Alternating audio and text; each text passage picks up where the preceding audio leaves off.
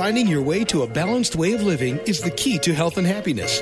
Each week on Choosing the Balanced Life with Diabetes, you'll hear tips and tools for a happier and healthier life. Here's your host, Anita Westlake.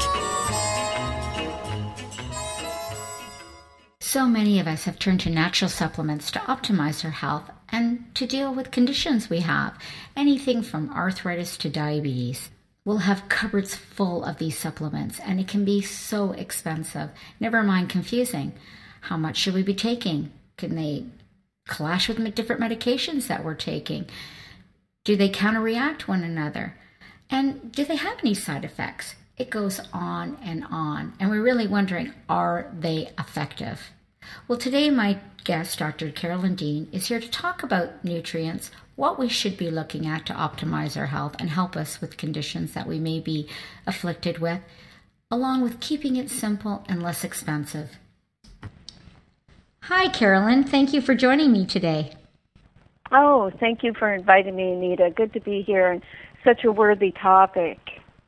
That's it. We're talking about diabetes, and you are a medical doctor and have chosen to practice as a naturopath. Yes, well, I'm a medical doctor. I have my MD degree, and I'm also a naturopath with an ND degree. And I've been at this since the mid-'70s, so most recently I'm just doing telephone and Skype consultations, but I have been in private practice, actually in Toronto, Canada. I did a private practice for about 13 years, and then I was doing AIDS and chronic fatigue research in New York for about 6 or 7 years. So I've had a varied career. Wow, very impressive. And now you're in, lucky you, Maui. Oh, yes, I am. I find now with the internet and telephones that I can consult with anybody anywhere in the world, and I do. So I could be anywhere, but the best place in the world, according to my husband and myself, is Maui. Isn't that wonderful? Well, saying we have a worthy cause, we absolutely do, in talking about diabetes and some things that would help people like myself manage their diabetes through nutrients and paying attention to some minerals that we may be deficient in. I'd like to discuss that with you a little further. So some of the nutrients that can help blood sugars, what would they be? Let me roll back a little bit, Anita, because one of my major works is about magnesium. I've written a book called The Magnesium Miracle. And I was surprised, this is going back to the late 80s, early 90s, when Random House asked me to write this book on magnesium. I was surprised to learn how important magnesium is in diabetes. In fact, when I went to look at medical texts that I had read when I was in medical school, it does say that magnesium deficiency is one of the signs of diabetes. And that was it was amazing to me. I mean, I had since medical school studied naturopathic medicine, so I knew about nutrients. In medical school, I saw in my biochemistry classes, and we did 200 hours of biochemistry, I saw all the metabolic pathways that make things function in the body. All of them required vitamins and minerals as necessary cofactors. And when it comes to magnesium, what I learned, and I wrote about in my book, is that magnesium enhances insulin secretion, it facilitates carbohydrate metabolism, it allows insulin to transfer glucose into the cells, and if you don't have all those functions happening, glucose and insulin build up in the blood, and that's what we measure, and that's what we say is causing the tissue damage in diabetes. The enzyme tyrosine kinase allows insulin entry into the cells, and it's magnesium dependent. And what that means is if you don't have enough magnesium, that function is not going to occur. And when you look at the metabolism of glucose into energy, 7 out of the 10 steps require magnesium. So yes, go ahead. So what you're saying is you think that if we have, or what could be going on, is if we had some of these minerals, nutrients in our body, that we weren't lacking them, maybe we could decrease type 2 diabetes? Yes, definitely. I've seen it happen over and over again. Because what I outlined there means that you can't really make or secrete enough insulin without enough magnesium. And, what I wonder as well with type 1 diabetes, we do call it partly autoimmune, or it can be an infection of the pancreas that creates the problem. There are genetic components. But the question is, if the body is healthy, if all the enzymes are working properly, if you have all the proper nutrients in place, then should a person be susceptible to something like type 1 diabetes?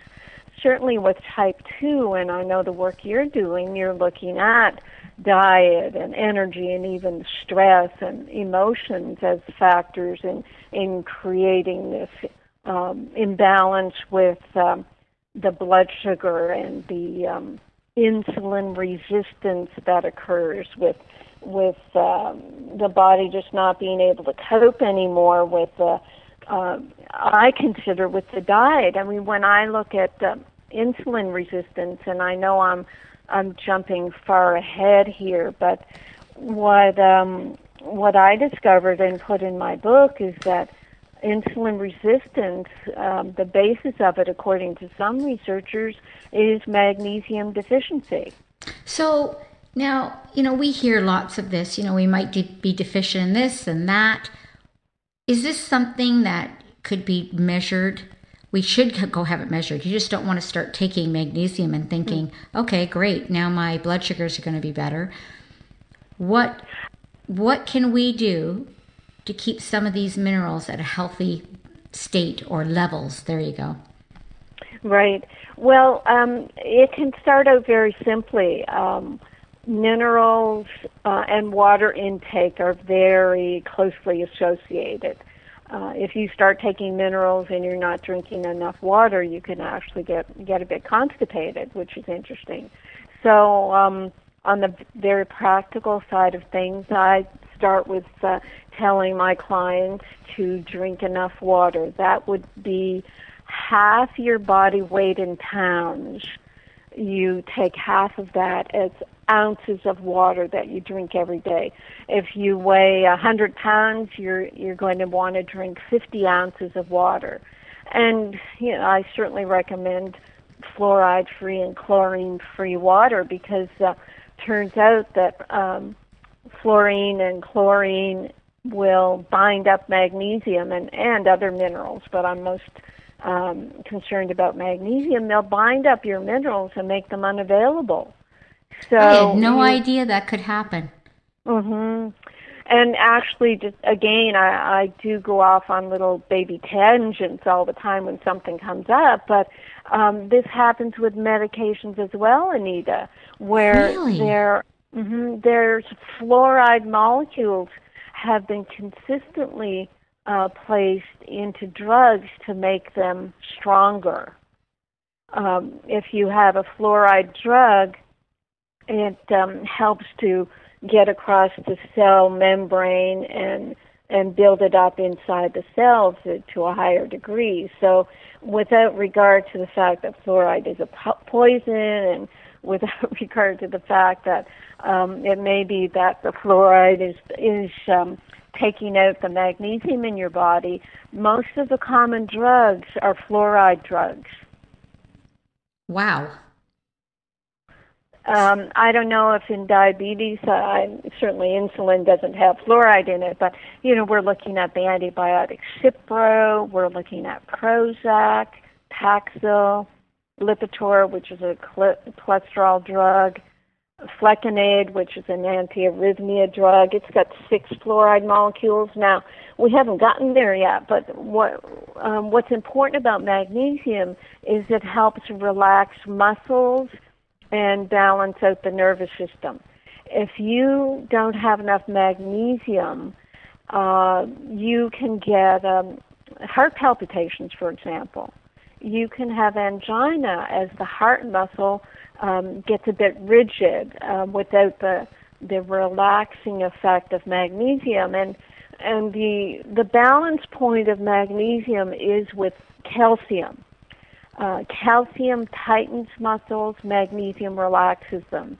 Calcium is obviously very important for the bones and teeth and for clotting mechanisms, etc. But we've gone way overboard with our intake of calcium. Well, that's all we ever hear, especially as women. Calcium, calcium, right? Yes. And what's happened is our RDA, or recommended daily allowance for calcium, it's been set at like 1,500 milligrams. Our recommended amount for magnesium is about 300-400 milligrams. So in my research, I'm seeing that they should be equal. In the UK and the World Health Organization, their RDA for calcium is 600 to 700 milligrams.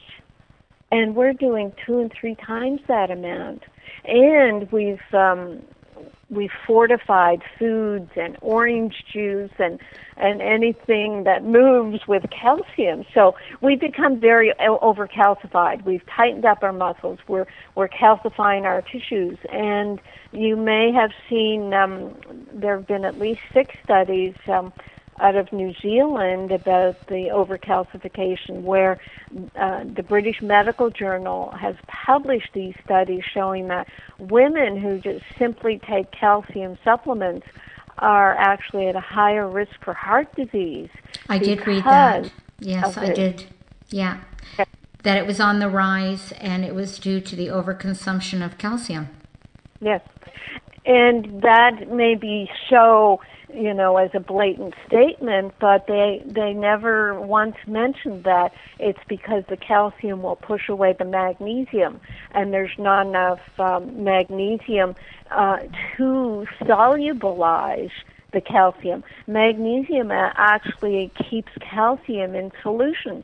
You can do that in your kitchen. You can take a capsule of calcium and stir it in water, and it'll look all murky. You can take a capsule of magnesium powder and stir it in, and the murkiness goes away as the calcium dissolves. Wow, there's a simple science experiment. Yes. Mm. But it means so much. It does. So, and this was around my topic of this Flecainide, an antiarrhythmia drug, has 6 fluoride molecules. And what happens, the known written side effects of this drug are fast, irregular pounding or racing heartbeat. I mean, they're trying to treat an arrhythmia, but the side effects are almost exactly like what they're trying to treat. Shortness of breath and tightness in the chest and wheezing. That's a magnesium deficiency symptom. Nerves burning, crawling, itching, numbness, pins and needles, tingling feelings. That's a magnesium deficiency symptom, as is the irregular pounding or racing heartbeat, magnesium deficiency. So what I see happening with drugs that have fluoride molecules is perhaps the fluoride is binding up the magnesium, which makes calcium relatively higher, and then you get these calcium excess and magnesium deficiency symptoms and side effects. Wow. Now, let me ask you a question. So that was fascinating, between the calcium and magnesium. But there's other minerals. Now, do they all go part and parcel, I would imagine? And so, like zinc, for instance.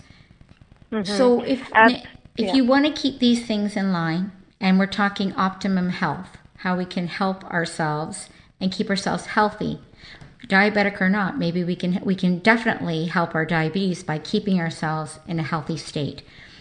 So what would be a checklist of something what we would want to have checked at the doctors and keeping it in balance? these minerals. Right, and I get sidetracked, as I say. I often go off into little tangents. No, that was fascinating. Right, is the water intake, and see, our water is supposed to have minerals. Our water was supposed to, come in streams, go through into water tables where the water would go through the minerals in the soil and end up in the water table, and then we get high mineral water. But what we've done with that is just we've chlorinated and fluorided the water. We put drugs in the water to kill any bacteria. We filter the water. Even in our homes, we filter the water because we're afraid of chemicals and all the rest of it. So it ends up the water we drink does not have the minerals that our body requires. And I've already said the food we eat. 100 years ago, the statement was made by the U.S. Department of Agriculture that we could get 500 milligrams of magnesium in an ordinary diet. Now we're lucky to get 200 milligrams of magnesium, and we do need the 500 or 700 milligrams of magnesium, as we do need 500, 600, 700 milligrams of calcium. We can get calcium pretty much in our diet, especially if we eat dairy products, eat nuts and seeds, deep green leafy vegetables, fish with bones, eat bone broth, for example. But magnesium is very hard to come by. So what I tell people to start with is to put sea salt in their drinking water. Now, right away, the bells and whistles go off. Yeah, it's salt. Oh, well, my doctor said salt is dangerous. I shouldn't take it. Oh, my gosh, what's she telling me to do? And, it's such a huge education to be able to dispel all the myths out there. And that's why I appreciate you having me on your show, Anita, because we can discuss this at length. And what has happened with this business about too much salt is the salt that people have been using is just sodium chloride. It's just sodium. And it's this sodium with the lack of the other 71 minerals that are in sea salt that has gotten us out of balance. And even if you Google right today about salt, there's still controversy about whether or not even table salt is dangerous, because you see, we absolutely need the sodium for our adrenal glands. People who are under a lot of stress, a lot of pressure, they waste sodium just like they waste magnesium. So unless you have a good salt, and I do recommend a good sea salt like Celtic salt or Himalayan salt, then you're not going to replace your sodium or the other 71 minerals. And the guideline for dosage is 1/4 to 1/2 teaspoon of sea salt in every quart or liter of water that you drink every day. Which isn't a lot of salt. No, it's not, because our RDA for salt is like a teaspoon a day. And most people aren't even getting that now because they're afraid of salt. But the fear has been put into them about the sodium aspect, just the sodium chloride table salt. So I have people, I really can't diagnose or prescribe for your listening audience, but I have people who just experiment and see how they feel with it. I have... what about mineral water? So I'm sorry to interrupt you, but I just have to ask, what about mineral water? Are we actually getting minerals from this? Is it just fuzzy water? I drink mineral water. When I go out, I drink it. Right. You'd have to look at your labeling. There are a couple of waters that have good amounts of magnesium, but most of these waters actually are high in calcium. Again, it's the calcium that they're pushing. Yep.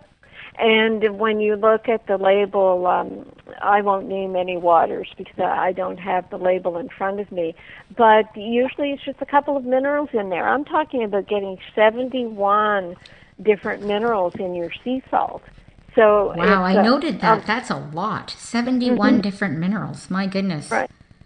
So I think it's a lot more inexpensive just to do the sea salt. And what you'll find is, I was going to say in the testimonials I get, is when you take the sea salt and the required amount of water, as I said in my guideline, then the cells open up to the minerals go inside the cells, the water follows the minerals, and people actually have less edema and less tissue swelling as the water follows the minerals properly, and you start getting good metabolic function.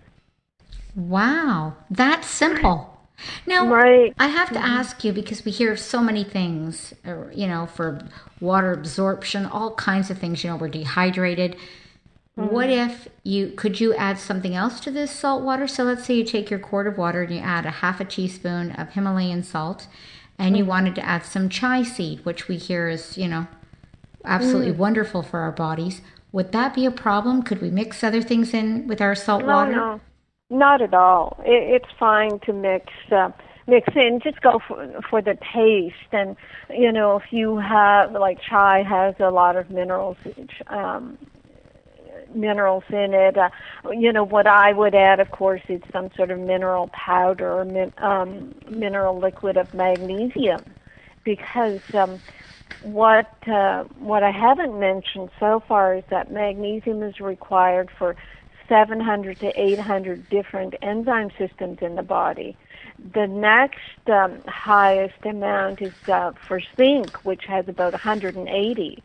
So magnesium is by far the most important mineral. And you were asking me, well, the safety of it, how do you know, and all the rest of it. Well, too much, too little, where are we? What's amazing about magnesium, Anita, is that it has a fail-safe. If you take too much all at once, or if you take too much throughout the day, you will get a laxative effect. And for some people who are constipated, they might think that's a good thing. They must think that's awesome. Right. It's a natural laxative. It pulls water into the intestines, but it also relaxes the intestinal muscles, because sometimes constipation is just everything is tight, or you're dehydrated. So for constipation, getting your water intake up to the half your body weight measured in pounds, take that half of that amount in ounces of water, add your quarter to a half a teaspoon of a good sea salt into each liter. And if you're 100 pounds, you're drinking 50 ounces a day. And in that water, you have your sea salt, add some sort of magnesium to it. And if it's too much, you'll get the laxative effect. There are only 4 true contraindications to taking magnesium, and that's someone who has a bowel blockage, which means if you get diarrhea, it's not going to show up. And the other is people who have a condition called myasthenia gravis. That's a long word. What does that mean? Myasthenia gravis is just a condition where the muscles are very flaccid and weak. And what happens with magnesium is it relaxes muscles even a bit more. So there's a concern that if you take magnesium, your muscles are already a little flaccid, then it might make them more so. Now, I have not found that to be the case, but it's something that I have to say. Other contraindications, let me just look them up so I get them right. This is really fascinating. I mean, if we can keep these minerals in our body in some kind of form balance and get them in the body, get them to the cells. I mean, the benefits are unbelievable. It helps constipation, obviously. First thing we've just discussed. Funny, but so true, right? Yeah. Oh, gosh, yes. The older you get, the more dehydrated you get, the more constipated you get. I remember my dear mother saying to me that that's all she and her sister would talk about, is how how they were trying to move their bowels, and you know, if it's increasing the water intake along with your minerals, then it's such a relief to so many people. Yes, here's the other two contraindications: kidney failure, which means the kidneys just aren't able to release the extra magnesium if you take too much. That's a big one, though. Do you not think that's a big one? Kidney failure, that's when someone's on dialysis, really. Okay, so that's not your average person. I mean, they already have an issue with their kidneys that they more than likely, I would imagine, be aware of or on dialysis. Absolutely. Okay. Correct. They're under doctor's care, and the doctor's already warned them against magnesium. And even there, you know, I have people who'll do the sea salt and do certain forms of magnesium that are 100% absorbed at the cellular level, and it'll help to heal their kidneys. So these are relative contraindications that I'm discussing just to show that it's the safest nutrient that you can take. But even having said that, I tell people, well, look, why don't you just start with taking an Epsom salt bath? Epsom salt is magnesium sulfate. It's been used for centuries. It's used by midwives, and you know, they call them the salts. And the midwives would put the mother in Epsom salt bath or Epsom salt foot bath. We put children in their bath and put in a cup or half a cup of Epsom salt, and it's absorbed through the skin. A child who is constipated will start having proper bowel movements. They'll be less irritable. They'll sleep properly. It's amazing what magnesium can do, just absorbed through the skin, and folks can just try that. I mean, some people will be on a dozen medications, but then be concerned, well, you know, is it safe to take magnesium?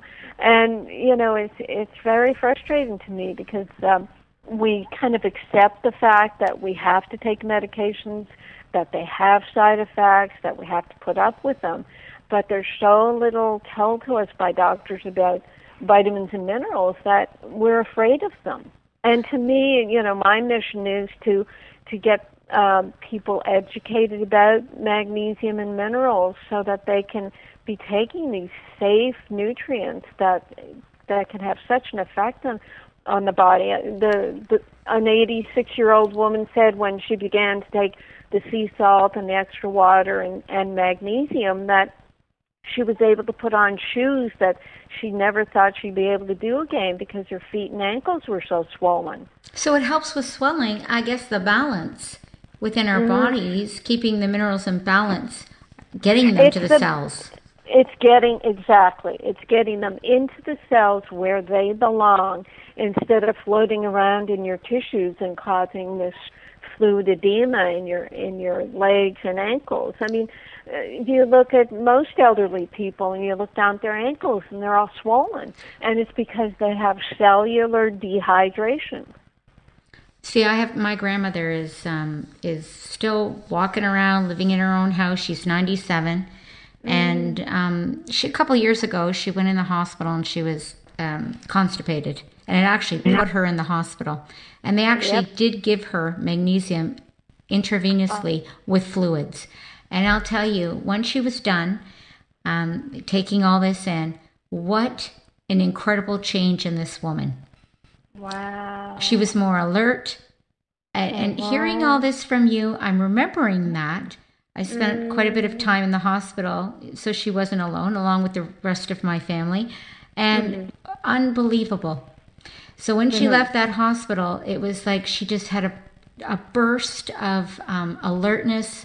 She was moving better. Obviously, her mood was better. It just made such a difference. And I thought, well, I mean, she was just deficient in some areas and she was constipated. But now that I'm hearing this from you, this makes complete sense to me. Exactly. And, you know, most doctors would just say, oh, well, the constipation was kind of making her toxic and that's all she needed. But, yes, magnesium... It's keeping it up, though, right? Right. But see, doctors just look at magnesium as a laxative instead of doing the 700-800 enzyme function. So there was so much more going on, and they should have continued telling her to take magnesium. But unfortunately, most doctors, if they talk about magnesium, they'll talk about magnesium oxide, which is only 4% absorbed. So the other 96 goes out through the kidneys or as a laxative through the intestines. And that's where they get the notion that, oh, well, if the kidneys aren't functioning, you can't get rid of that extra magnesium. And, oh, if the bowels are blocked, you can't get rid of that extra magnesium, because they just look at it as a laxative. So, you know, I work more with the magnesium citrate, and there's another picometer-sized magnesium that I recommend. Now, I'm confused on that. So there's different types of magnesium. Yes, that's right. Magnesium Miracle book, I talk about it. I have some free books on my website, rnareset.com. On our nonprofit site, nutritionalmagnesium.org, there's a free ebook on magnesium. So there's lots of educational opportunities, and we have to do this because, as I said, there's the Epsom salts, and you can soak with that. I use them. I do use them for some aches and pains, and I wondered if that was all right to use because of the amount of salt. So then I switched just recently. In fact, I just purchased it, Himalayan salt to soak in. Well, the salt is good, but it's not going to give you enough magnesium. And the magnesium is safe, as I'm trying to express to you. If if there's too much, you'll get the laxative effect. But you'll find out, just as your grandmother did, that it's going to open up so many pathways to your energy and to muscle relaxation. It'll help clear up calcification. I had one elderly woman tell me that she had been on adult diapers for 4 years, and when she started taking magnesium, she felt that it dissolved the calcification in her bladder to where she got off adult diapers. That's amazing. That is amazing. Mm-hmm. Right. So soaking, you can put a cup in a bath, or a half a cup in a pail of water and soak your feet. The next one, the magnesium oxide, only if you're having constipation issues, and then you might want to also add a magnesium citrate. Now, the magnesium citrate powders, they're about 20% absorbed. And they can cause a laxative effect. What I tell people to do with those is put them in your sea salt water and sip through the day so that you won't build up too much magnesium at any one time.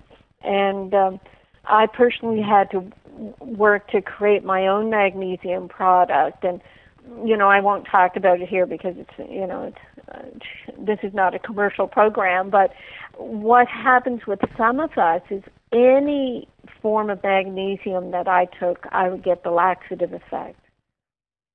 So I had to create a type of magnesium that was 100% absorbed at the cellular level and did not even reach the intestines.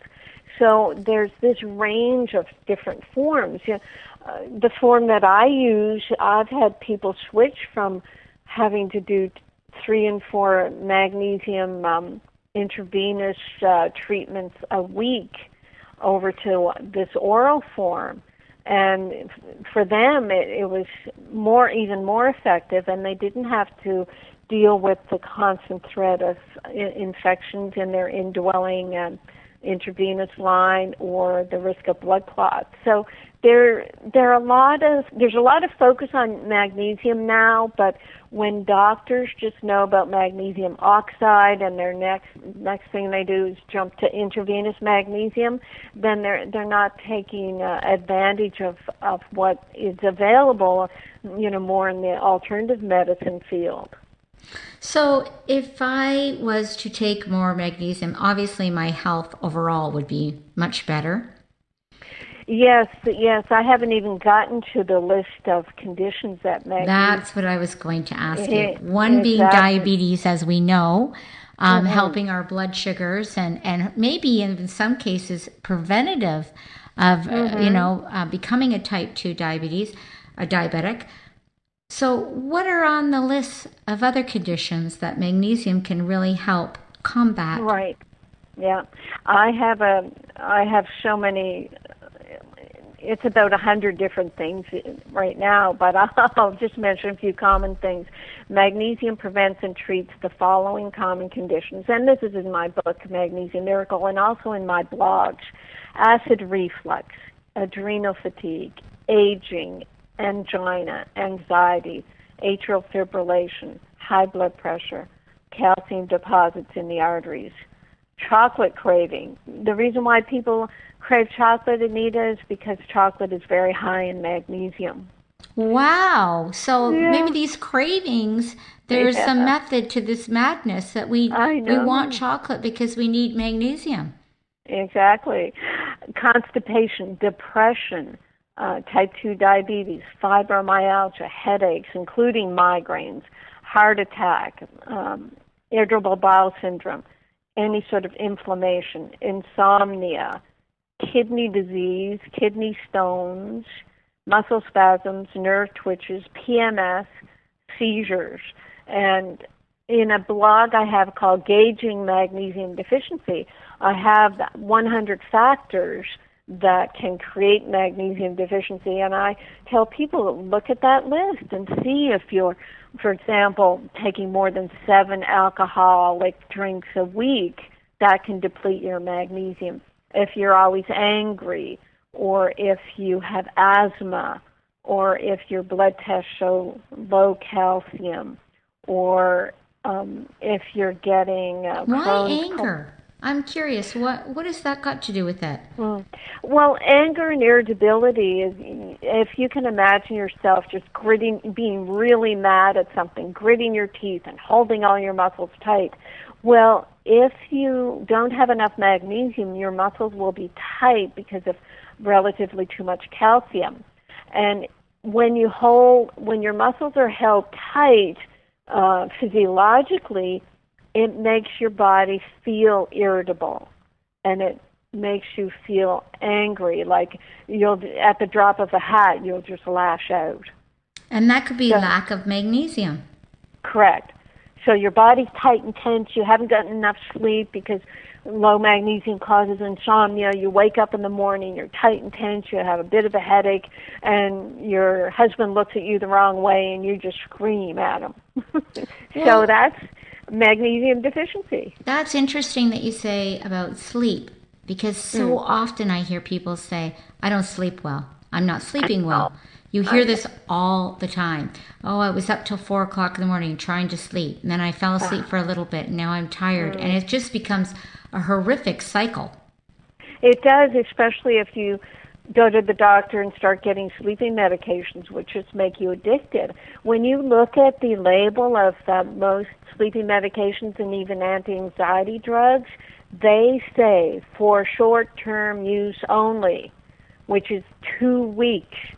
Beyond 2 weeks, you can start to get addicted on these drugs. You know, I have to say that I have never taken a sleeping pill. Never ever tried one. Only because I have read that it's not a true sleep. Your body might be rested, but it's not a true sleep. So in my mind, it was masking a problem. Correct. So with magnesium, it's such an amazing mineral because it does 700 to 800 different enzyme functions. What it's doing is during the day it'll calm you and relax you, but give you energy. It's like your energy comes forth. You're not tense and all the rest of it. At night, when you lie down to sleep, your muscles aren't tense and tight, so you can reach a deep state of sleep where, a noise or, someone bouncing around in the bed beside you does not wake you up. You have a deep, relaxing, refreshing sleep. So you get up in the morning and you don't yell at your partner. even Which is a good thing. Which is a very helpful thing. I have a number 10 here on my list of gauging magnesium deficiencies, brain trauma. their brain trauma, accidents, whiplash, all the rest of it, what they need to do immediately in the hospital is set up an intravenous magnesium drip. But instead they give medications. Chronic bronchitis, when your cough gets so spasmodic and almost wheezy, that's the bronchial muscles going into spasm. If you drink too much coffee. And drinking too much coffee. Oh, please tell me about this, because I've just given up caffeine. That was my one vice in life. And I'm on herbal teas, and it's been about 3 weeks. So remind me how bad coffee is, please. Well, it's a diuretic. It's basically it's diuretic that flushes fluid out, and when urine comes out, it doesn't come out as water.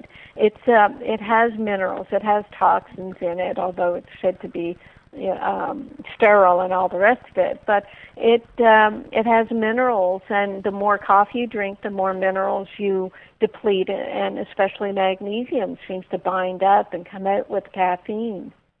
Even chronic fatigue syndrome can be benefited with magnesium.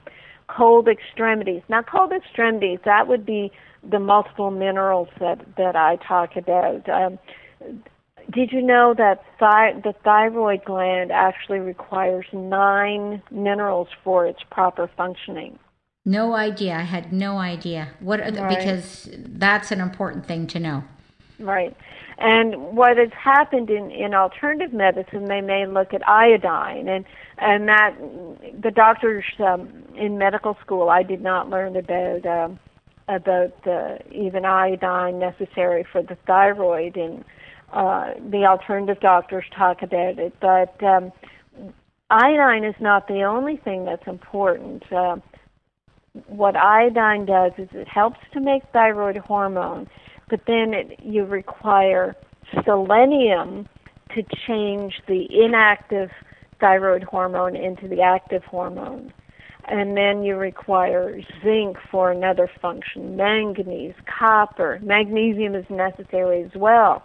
So what has unfortunately happened in medicine and in alternative medicine is in allopathic medicine, they wait for the thyroid to be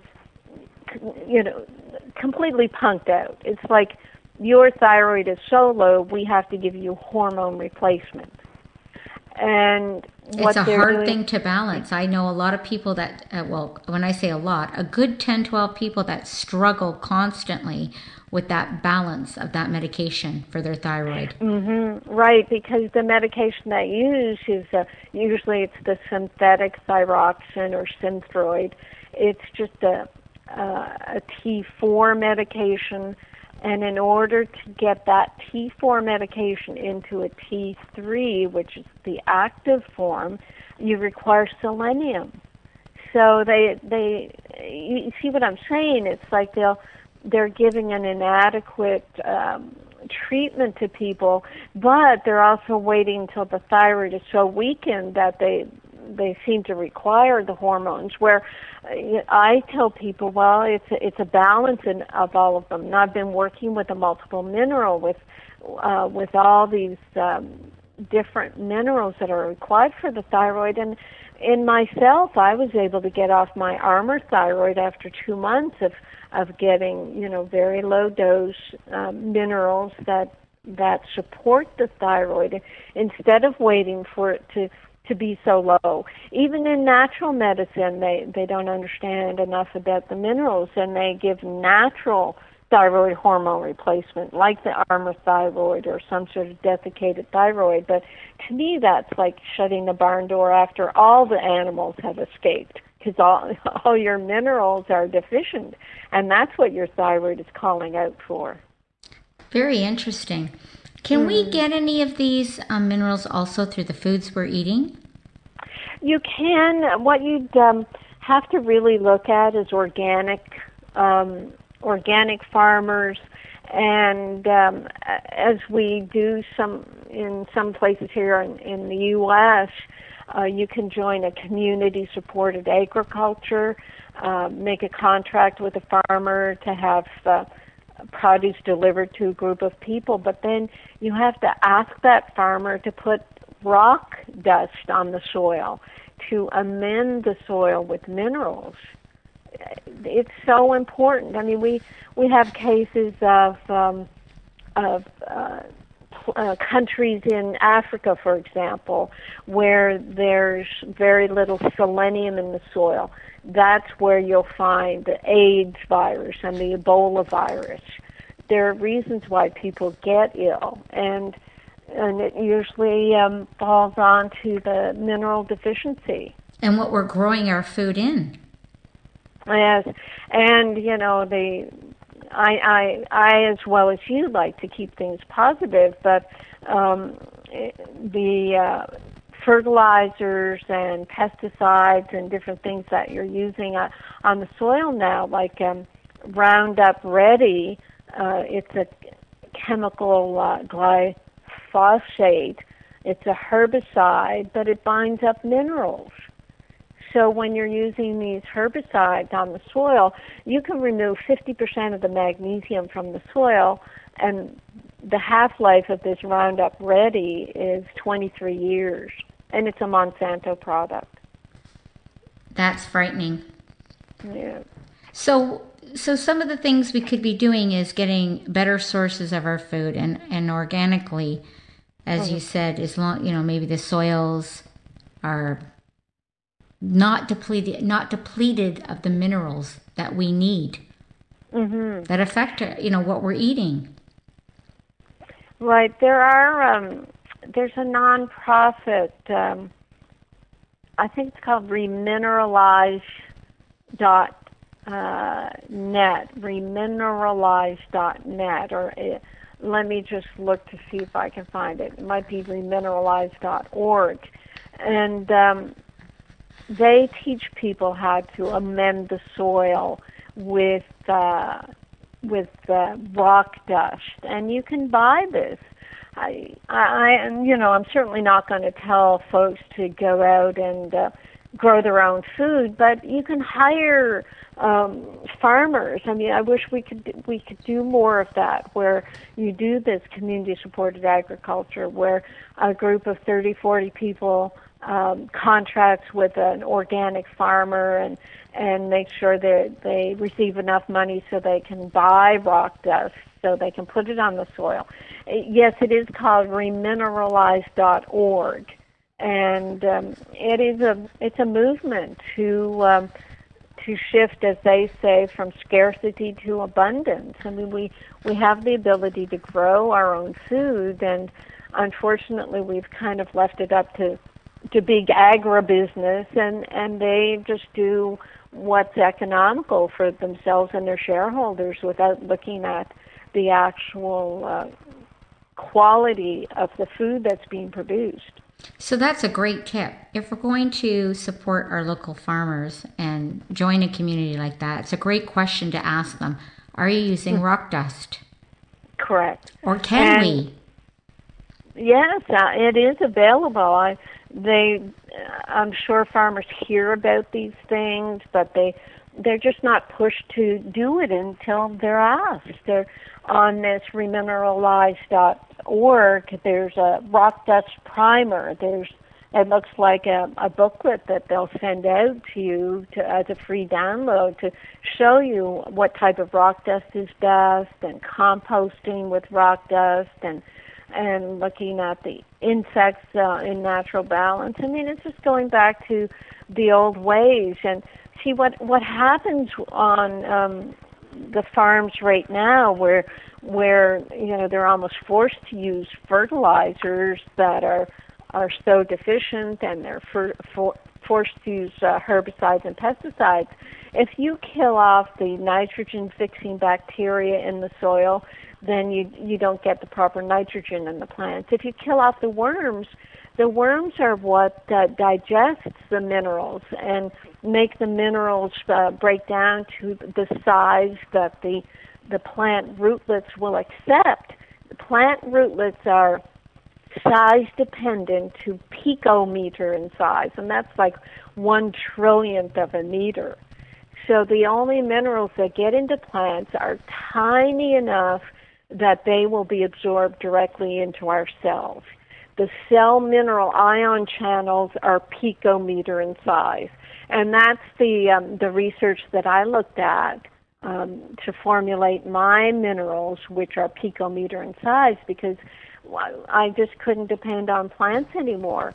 I have people who will drink, not my people, but I have clients who are on this crazy notion of drinking 100 to 140 ounces of green drink a day, thinking they're getting everything they could possibly require in terms of vitamins. Sorry, I'm sorry to interrupt, but what's green drink? Oh, where, they're just using kale and spinach and celeries, and they're just blending this up and drinking this down and drinking, huge, enormous amounts of it to try to get their nutrients. It's, the vegetarians and the raw food I have people. heard this, yes, where they're just, and they're making these drinks out of all grains, yes.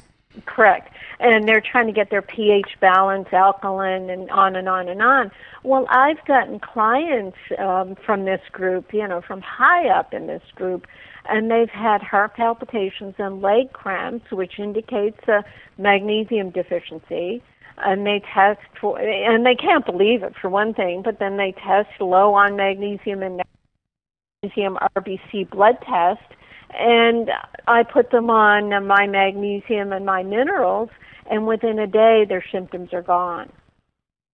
So these people are deficient in minerals, even though they assume they're getting all the minerals they need because they're eating all this green foliage. And it's because the soils are so deficient. So really, even though the soils are deficient, I'm hearing that organic food is the better choice, because I hear lots of grumble, oh, it's a waste of money to buy organic celery or organic spinach. Maybe the meat is a better choice when you go without antibiotics, without hormones.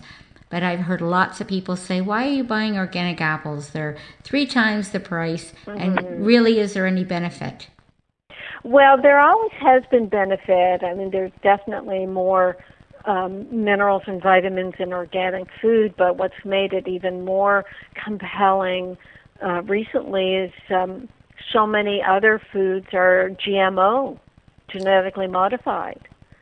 Unless you buy organic, then you can't be assured that the food that you're putting in your mouth is safe, because GMOs have created another level of toxicity in our bodies. Their GMO foods are very hard to digest and set up inflammation in the body, and the European studies are very compelling that GMOs are unsafe. Well, when they first started to do this, I can remember I would only buy tomatoes from Belgium that were shipped here because they weren't genetically modified. It was in the winter because it wasn't fresh. It was in the off season. And that was one of the reasons why. And I thought, well, I want to just eat a tomato. That's all I want to do. When I buy a tomato, I want to know that I'm eating a real tomato. Right. It's not such a simple thing, but it's not anymore. I know. Not one with fish genes in it or something crazy. I know the way we've been trying to modify God and nature is just so incredible. It's just so frustrating. Well, it's come back on us, hasn't it, through our health? Mm-hmm. Oh, absolutely. Absolutely, and people, we keep having to avoid this and that, and I just think it's terrible that it's made us so even fearful of our food. And that's a huge issue. Mm-hmm. Either we can turn a blind eye and say, I'm tired of being afraid, I'll just eat whatever, we're all going to die anyways. Heard that many, many times. Mm-hmm. Mm-hmm. Or we can become really paranoid and fearful of what we put in our mouths. Mm-hmm. And what I find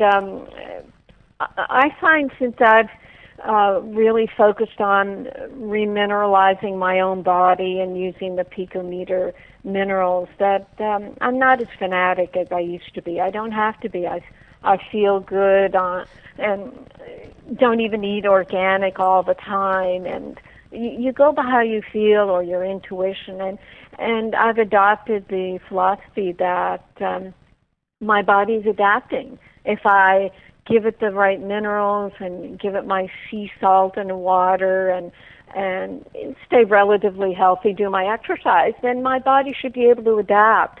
Our environment is changing, and over the millennia, humans have adapted to their environment, and we should be able to do that as well, because otherwise, I have people who, be fearful of taking something that's in a plastic container as if plastic is the most horrible thing in the world. But golly, when you add up everything, that the potential for horror, you're just not going to be able to even open your eyes in the morning. So you really have to say to yourself, look, I'm a human being. I can adapt, adopt, and survive. As I said, we've done it. I love that. I have to tell you, I love that. Adapt, adopt, and survive. Right, adopt and survive. I love that. It's so true.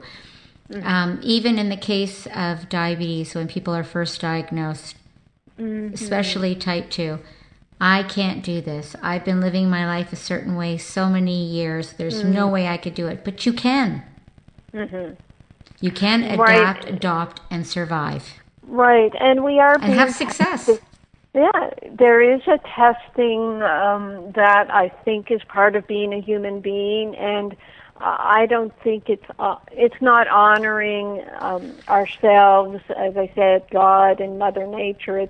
It makes us feel like we're less than when we try to hide from it, and maybe even blame, people in sort of the activist movements who are trying to blame Monsanto and blame this and blame that. And yes, there are people who are making a lot of money off our illness, but we still have our independence. We are an independent.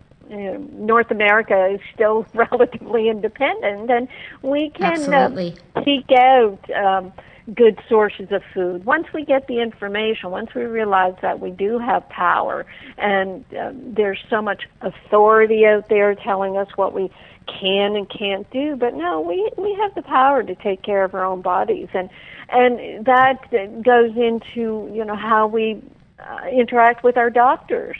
I had a client yesterday, and it's just on the top of my mind right now, who I diagnosed that her doctor was actually unhappy with her because she came in too happy. That's silly, isn't it? Yeah, she's That's got unbelievable. a serious health condition, and she's dealing with it, but the doctor, from our conversation, I saw that the doctor was actually threatened by her level of happiness and how she was dealing with it and what she was doing, and he proceeded to tell her, you better get serious or you're going to die. That's not the first time I've heard that, and I've even had similar statements said to myself. In other words, why has your blood pressure gone down? It was elevated for a short period of time, and it went down. Wonderful. You would think, this and this, fantastic. Good job, Anita. No. Why would it go down? It shouldn't have gone down. Well, geez, you don't have to take the medication anymore. Well, that's odd. So there was no celebration. There was I know. a little bit of judgment, and, it wasn't supportive. No, and it's like doctors are bad news bears, and they just keep trying to give you the bad news. And you know what it makes me think of is when I was in medical school, we didn't even have release forms. Doctors would just do what they did, and families and doctors would keep diagnoses away from patients. If they had cancer, they wouldn't be told, oh, you're fine, you'll be fine, and then they would die. And it went the extreme other way with consent forms and release forms, so that nowadays if somebody has like a 5% chance of having some horrible condition, the doctor feels impelled to tell the patient without without giving any preamble. They'll say, well, there's a 5% chance you have cancer. Well, you don't even hear 5%, you just hear the cancer. And what doctors do as well is they caution patients not to do alternatives because they offer false hope. And doctors know that they can't offer any hope. In fact, what I see happening, especially with heart disease, and I think diabetes could, it's in that chronic disease venue as well, where doctors in heart disease don't see patients getting better. And what's happening in my mind and how I'm theorizing is that when you have any sort of heart symptom, and to me, most heart symptoms are magnesium deficiency with a relative excess of calcium. Until proven otherwise, it's magnesium deficiency. Arrhythmias, chest pain, angina, blood pressure, they're all magnesium deficiency. When you go to a doctor with high blood pressure, what do? They say, oh dear, your blood pressure's up. Here, take a diuretic. Diuretics drain out your magnesium. You come back in a month, oh, your blood pressure's worse. We caught it just in time. Here, take this calcium channel blocker. Now, they know enough to block calcium, but they don't know to give magnesium. And they'll give you an ACE inhibitor. You come back in 2 months, do blood tests to make sure the drugs aren't compromising your liver. And all of a sudden, they find out you have diabetes because your magnesium is getting lower, and you have high cholesterol. And what do? They put you on a diabetic drug and 1 or 2 cholesterol drugs. Now you've got 6 drugs that are draining your magnesium, and as the doctor knows, you aren't going to get better because my theory is, yes, you can't get better as you keep draining your magnesium, but the doctors don't know that. They just think, well, we cut everything in time. We're giving all the drugs. Why isn't it working? And the people who get better are the ones who will change their diet and start to exercise. And by having a better diet, they might be getting a bit more magnesium. The ones that really survive and wean themselves off their medications are the people who take magnesium. And I say wean themselves off because if you go to your doctor and say, I want to get off these drugs, they will threaten you and say you're going to die if you get off these drugs. But what you're saying is if you're adding magnesium to your daily routine, that it's not that you just said, hey, take the pills and I'm throwing them in the garbage, but you can wean yourself off. So nobody's suggesting you just throw them in the garbage and take some magnesium. Never. But wean yourself off, hopefully, and do your due diligence and take some more magnesium. Correct. Magnesium, your sea salt, your water, and you can take multiple minerals as well. I have a lot of written information about those things on my RNAreset.com under the FAQs, some free booklets. And yes, it's all about educating yourself on kind of the overview of how medicine has gotten trapped into the drug and surgery bucket. And I suppose with my medical degree and my medical training and my naturopathic degree and my naturopathic training, I can see what doctors are facing. They just don't have the information that they need from medical school. We were told in medicine that if you don't learn about something in your medical training, then it's quackery. So that meant they outright said, don't refer to chiropractors or herbalists. I mean, when I went to medical school at Dalhousie University in Halifax, Nova Scotia in the mid-'70s, there weren't even any naturopathic schools around that they could put down. But they definitely told doctors, if you don't learn this in medical school, then it doesn't exist. So when you ask doctors, well, what about magnesium? they'll just say what they know, which is, oh, it's a laxative, and you shouldn't take it if you have any sort of kidney problem, and you'll just get diarrhea from it. So why would you want to take it? Whereas I've written a 400-page book on why you should take it. Well, so that sounds like a lot of tunnel vision, and not their fault. It's what they've been taught. Correct. It's not their fault, and I got very upset a month or so ago when I read an article in one of my medical websites about doctors committing suicide. That there's a high rate of doctors. We know about dentists, but doctors committing suicide, and it's because they're practicing in a situation that's just cookbook medicine, and they're not giving any emotional support. They get into drug taking and addictive behavior themselves to try to get some pleasure in their lives. But that all being said, I think the bottom line is that they're not helping patients. How can you suffer a practice where every time a patient comes in, they're worse, and you don't realize it's the drugs that you're giving them? And you're trying to help them. That's your objective. You think you're helping them. Yeah.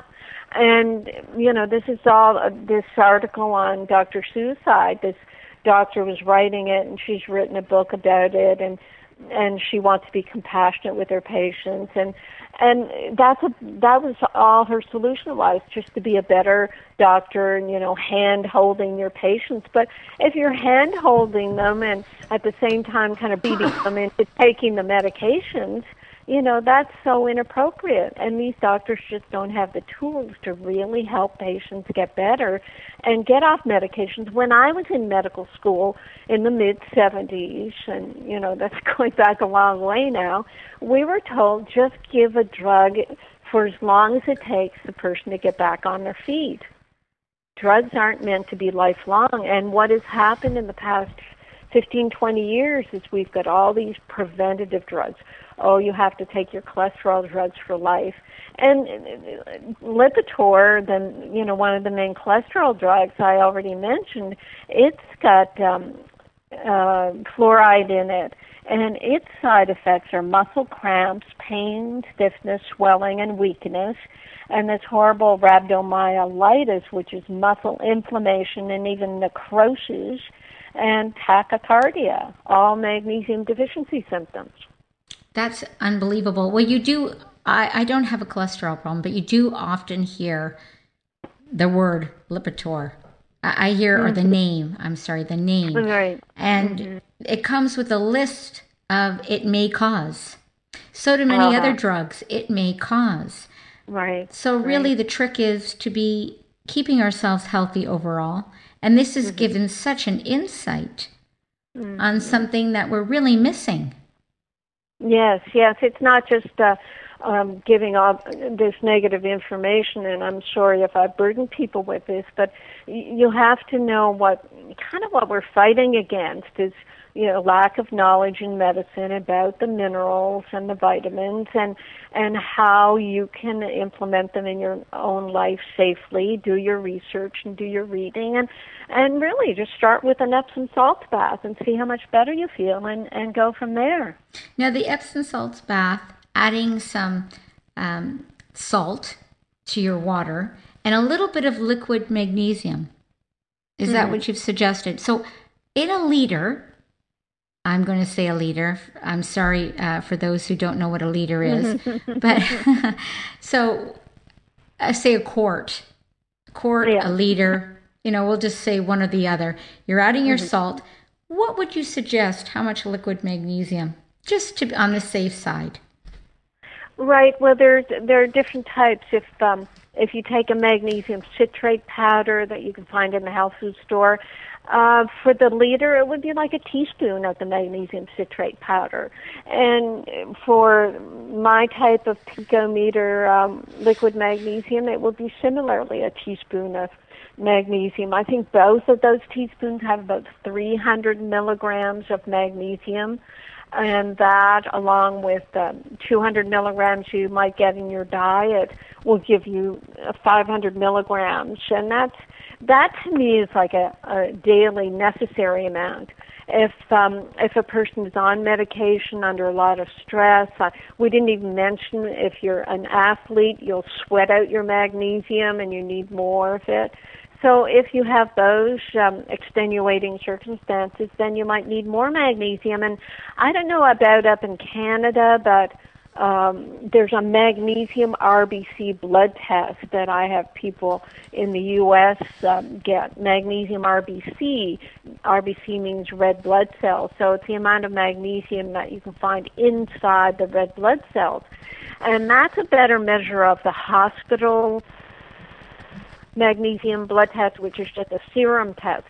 In your serum, you only have about 1% of all the magnesium in your body. In your red blood cells, you can measure like 40% of your total body magnesium. There, the magnesium RBC test, then I have the caveat of saying that even if you're in the normal range of the magnesium, it's the range of the sick population, of which 80% of us are magnesium deficient.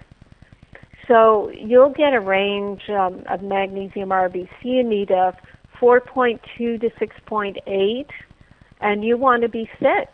You don't want to be 4. No, you want to be up 6. At 6. Yeah. So then you know you're deficient. So maybe for those who are unaware of this, they could seek this out through a naturopath? Yes, this test? I don't.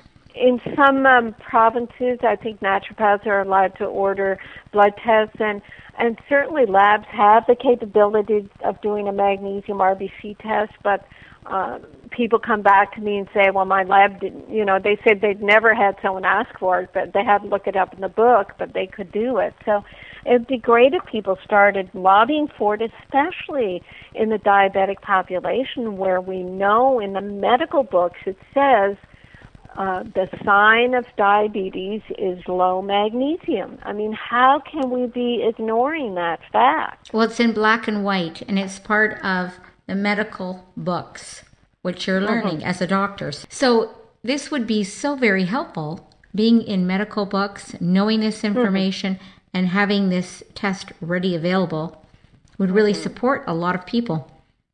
Everyone, Definitely. Actually, not just a lot of people, everyone. Yeah, everyone.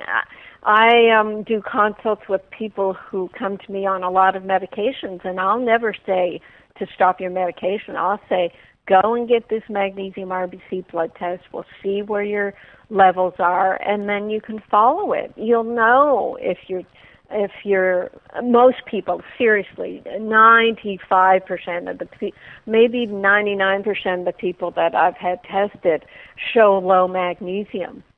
And the ones, when they say, oh, it came back elevated or it came back in the normal range, I say, well, did you stop the magnesium that morning? Because, to do a good test, and I put it in all my literature, I say, stop the magnesium the day before in the morning of your test. And they say, oh, no, I took a big dose before my test. But everybody comes back low, and then you can watch it, and the levels do rise as people begin taking their magnesium. It helps overcome they take their test and they see it becoming elevated as they overcome their magnesium deficiency. Their symptoms go away, and then they build up their magnesium stores, because what happens when a person is under stress, then the body will drain magnesium from the bones and the muscles to deal with the stress. I mean, even the stress of taking medications. One of the interviews I did for my Magnesium Miracle book was with Mildred Seelig, Seelig. She's since passed, but she was a magnesium expert. And she told me in a private telephone call that when she first got out of medical school, her first job was working for a drug company, and they wanted to know what happens to the blood levels of vitamins and minerals when people took their drugs. And she found out that consistently magnesium would become elevated after they took a drug. And when she told her bosses, they just ignored it. And she quit very quickly after that and went into magnesium research, because she said that what if these drugs, the way they stir up the magnesium, and they're forcing magnesium out of the muscles and bones to try to detoxify the drug, is what she thought. And she said, what if the beneficial symptoms we're seeing with drugs are in fact magnesium coming into the bloodstream for the first 6 or 8 weeks, because then she said after about 6 or 8 weeks you start to get magnesium deficiency because it's all being used up, and then the drug side effects kick in. Okay, so for the first little while it can work, and then magnesium becomes depleted and the side effects can come into the picture. Yeah. Very interesting. It is, and again, I appreciate the time you're spending with me so we can explore all these well, I would love aspects. I would love for you to share, before we go, your site for your own minerals. I think a lot of people are going to want to know where they can get this information, and I think it would be wonderful if you give this to us. I know it's not a commercial, but you know, you've shared so much, you've got such a wealth of knowledge. I'm going to be looking at it myself. Oh, thank you, Anita. And yes, I appreciate that. I myself never went into selling supplements. I never thought I would do that because I thought it was a conflict. But what happened with my own health is I started developing really bad heart palpitations and horrible leg cramps. And I could not find a magnesium. I was losing weight. I had so much diarrhea from the magnesium I had to take to keep my palpitations in check. And for 10 years, I tried to get magnesium companies to make a type of magnesium that had no laxative effect so we could get a therapeutic effect. So, yes, that's what led me to create my REMAG, REMAG, and Relyte, RELYTE, and they are both at RNAreset.com, RNARESET.com. And first of all, go to the FAQs and download 2 free ebooks so you can understand about magnesium deficiency and how to get the best form for you. And the other website is nutritionalmagnesium.org, and you can get another free ebook on magnesium there if you just sign up for our monthly newsletter, and also drcarolyndean.com. I have a radio show on Mondays. I'm doing one later today. Actually, if you're podcasting next week, I'm sorry, I'll probably be taking the Christmas day off. So anyway, drcarolyndean.com is my website for free newsletter, and I have a 2-year online wellness program that a lot of people look at as a kind of almost a private coaching session to help people with their lifestyle, their diet, and their nutritional information so that they can be healthy, happy individuals. Because, you know, what I'm finding, Anita, is since doctors really don't have the time to do anything about prevention, we really have to do it ourselves. And we do. It's our bodies, and we should be doing it. We should be taking care of ourselves and not just saying, hey, I'm here at the doctor, what are you going to do for me? I know. A lot of the work is day to day, and it doesn't have to be huge, gigantic burdens. You can do it. You can work these things very easily into your life. The water, adding salt to your water, and a little liquid magnesium is very easy. That's a very easy thing to do. And I really like the ratios you gave. Half your body weight in ounces. Yeah, it's very simple. I mean, people say about my online wellness program, you just reminded me that they do 15 to 20% of what I suggest, and they're feeling the difference. So you do not have to be fanatic about any of this, but just be a little consistent with a lot of different simple measures.